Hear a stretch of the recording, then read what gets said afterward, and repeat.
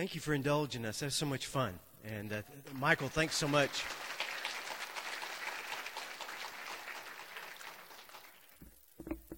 You still have to get Sarah's pick, too, and she'll be back to singing that at communion. So, a beautiful song.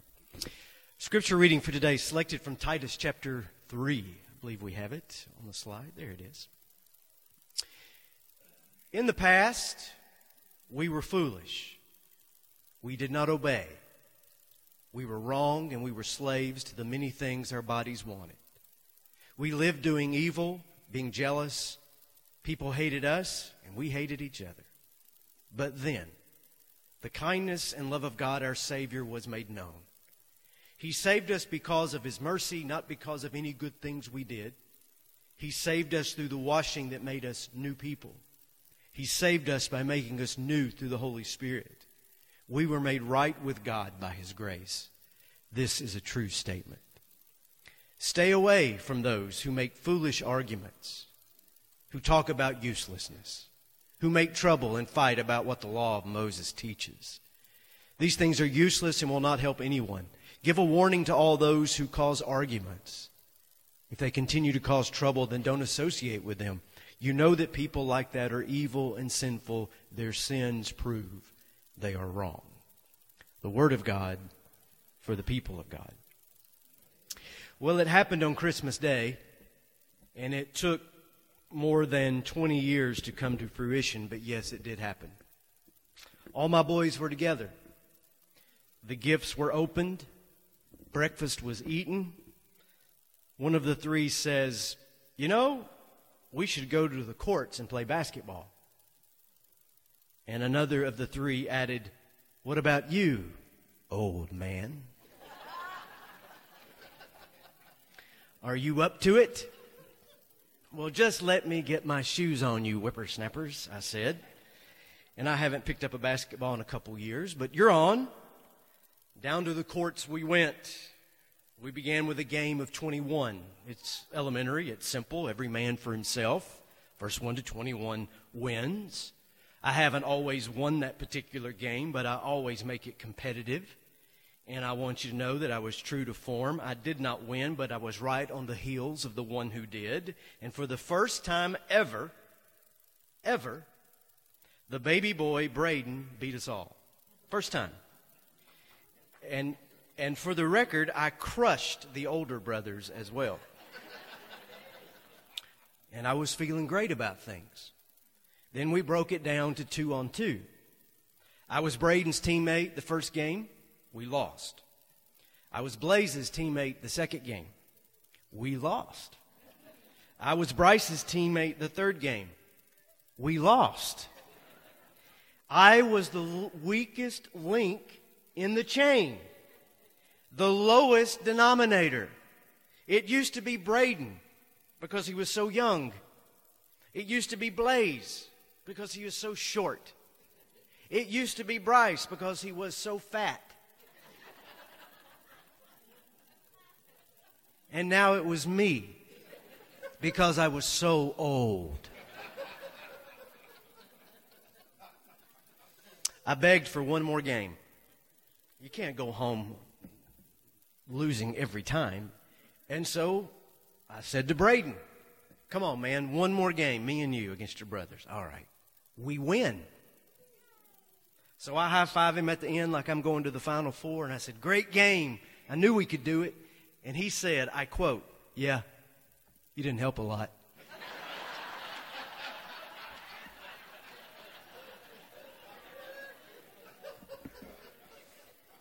And the older brothers say, "No, you didn't." So we returned home, and I gathered all their presents and returned them the next day. No, I didn't return all their presents. Why? Because I would rather be humiliated on the court than go stand in line at Walmart or the mall on the day after Christmas. Can I get an amen? It's the worst. I don't enjoy shopping as it is, but to go re-shopping and fight that crowd of angry and disappointed gift receivers, no thank you. So my children beat me down on our Lord's birthday. They sent me to lie down on the bed on Christmas afternoon just shy of having a heart attack. They reveled that I was old and washed up. They talked to me as if I was already on a stretcher. And still, I let them keep their gifts. But only because that was better than standing in the return line. That, and I was so sore I could barely walk. But seriously, have you ever received a gift that you didn't like? You didn't want it? You have to return it. It's a bit of a hassle. The crowds haggling over the receipt, being treated like you stole something from the store. And then there are those gifts that you really can't return because you don't know where they came from. You don't have a receipt. Or it's something like wild game sausage balls or an Elvis Presley table coaster set. What do you do then? Well, you usually try to get to Goodwill before the end of the year so that you can get your 2019 donation receipt. Or you re-gift it to someone else and pass the problem along. Or shamefully, you stick it in the bottom of the trash can for the garbage man to pick up and take it to the landfill. And you aren't kidding me. You're kidding yourself if you don't admit that you have done that at some point in your life. Right?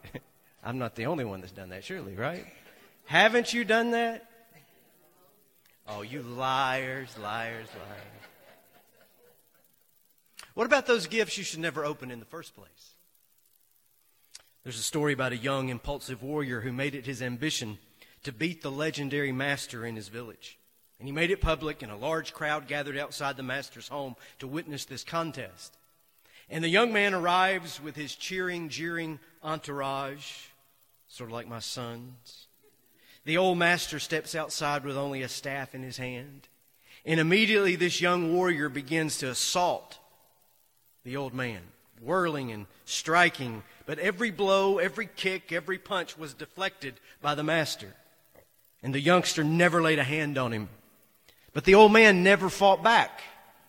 He just defended himself. And when the young man got frustrated, he resorted to nastiness. He started throwing rocks and spitting and shrieking insults and cursing. And finally, he just gave up and left.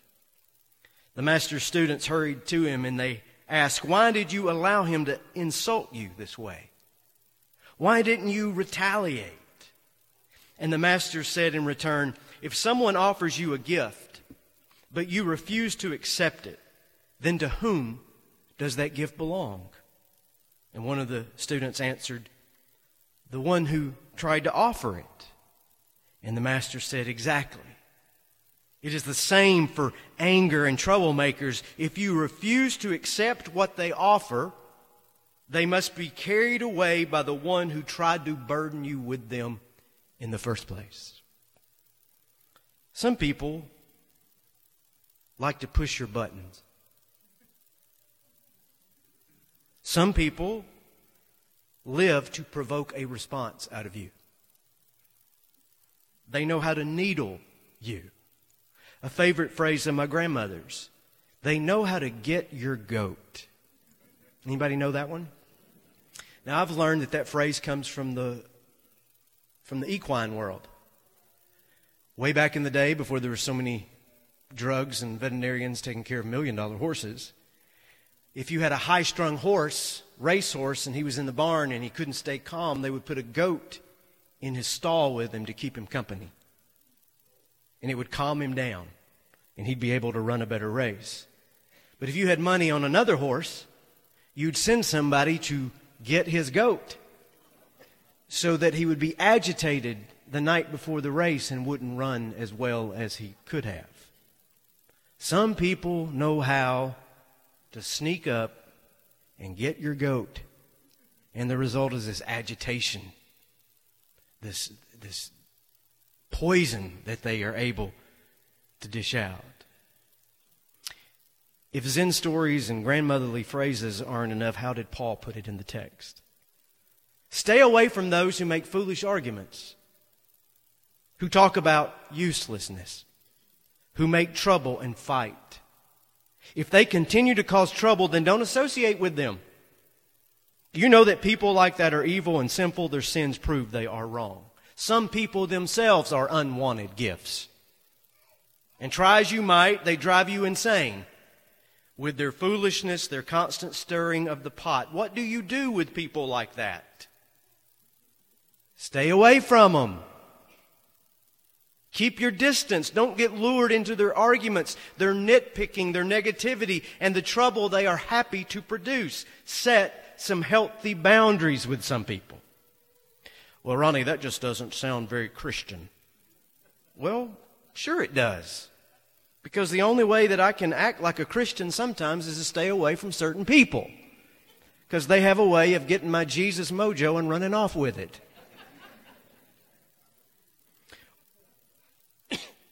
Well, that just doesn't sound like the loving thing to do. Sure it does. Because some people are best loved with a little distance. And you take them in little doses. Well, I don't think that's what Jesus would do. Well, Jesus was forever advancing and retreating, leaving one place to go to another, withdrawing from the crowds. Even the Son of God had to have some peace and quiet. Even the Christ knew when it was time to take a break. I've been really aggravated with people that get my goat, but I've never turned to one and said, "Get thee behind me, Satan," like Jesus did. Setting boundaries, refusing to engage with troublemakers. This has nothing to do with being mean or hard-hearted. It has everything to do with staying sane and remaining on the right and the healthy path. The force of Paul's argument in Titus is this. We were all troublemakers. We're all capable of that. We've all been foolish and dumb. We've all been driven by hate. But it is the grace of God, the goodness from Jesus Christ that changes us, that remakes us, that converts and transforms us. Those who have likewise received grace but continue to live and act as if they haven't remain stuck in their ornery, ungracious, hateful ways. And these people, if we can use a 21st century analogy, are like internet trolls. They show up in the comments section just to wreak havoc. They live to upset you. Your response isn't to argue or fight or to get a jab in. It is to block them, to refuse to engage with them, to not go down that rabbit hole because they cannot pick a fight with someone who only offers gracious silence in return. And obviously from the text, we're not dealing with a person who is having a bad week, a bad day, or a bad run. This isn't someone who's a simple challenge. This isn't someone who simply hasn't grown up yet. There is a word that sums it up best. Toxic. These are toxic people that Paul is talking about here. Fun fact. The Greek word for arrow is toxic. Now think about that for a second. Ancient warriors would poison those darts, poison those arrows, and then they would stand way far away from a distance and shoot them at their enemies. What a great example of what toxic people do. They get far enough away that you really can't do anything to stop them, and they pilfer you with all of these arrows and fill you with poisonous holes. And long after you pull the dart out, the poison remains. Toxic. Shooting arrows at us. This isn't psychological help today. This is spiritual discipline. It's for your own well-being. So a suggested New Year's resolution. Protect yourself. If you work with a toxic person, limit your exposure as much as possible. If you have such a person in your extended family, keep it to holidays and such. That's enough.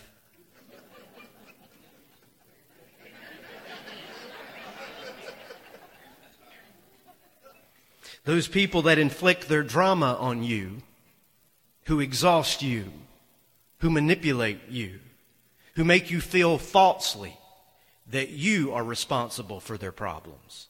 Those who keep you in a holding pattern of trying to fix or rescue them. There is one word. No. And no is a complete sentence. No. You can't protect yourself from every toxic person out there. Some toxic people are the ones we love or are trying to love.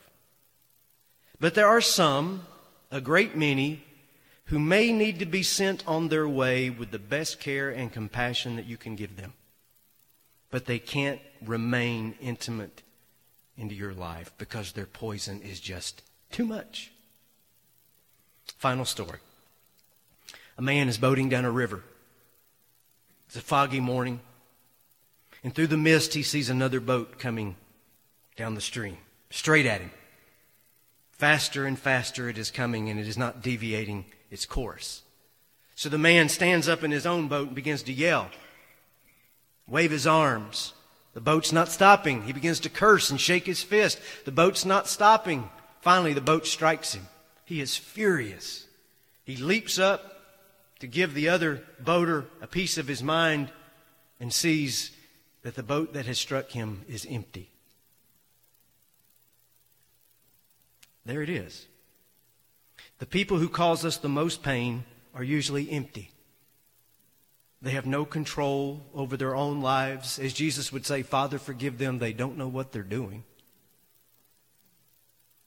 And we can scream and blame and curse and complain, or we can simply get out of harm's way and let the rudderless boats glide along as we do all the good we can for all those we can for as long as we can.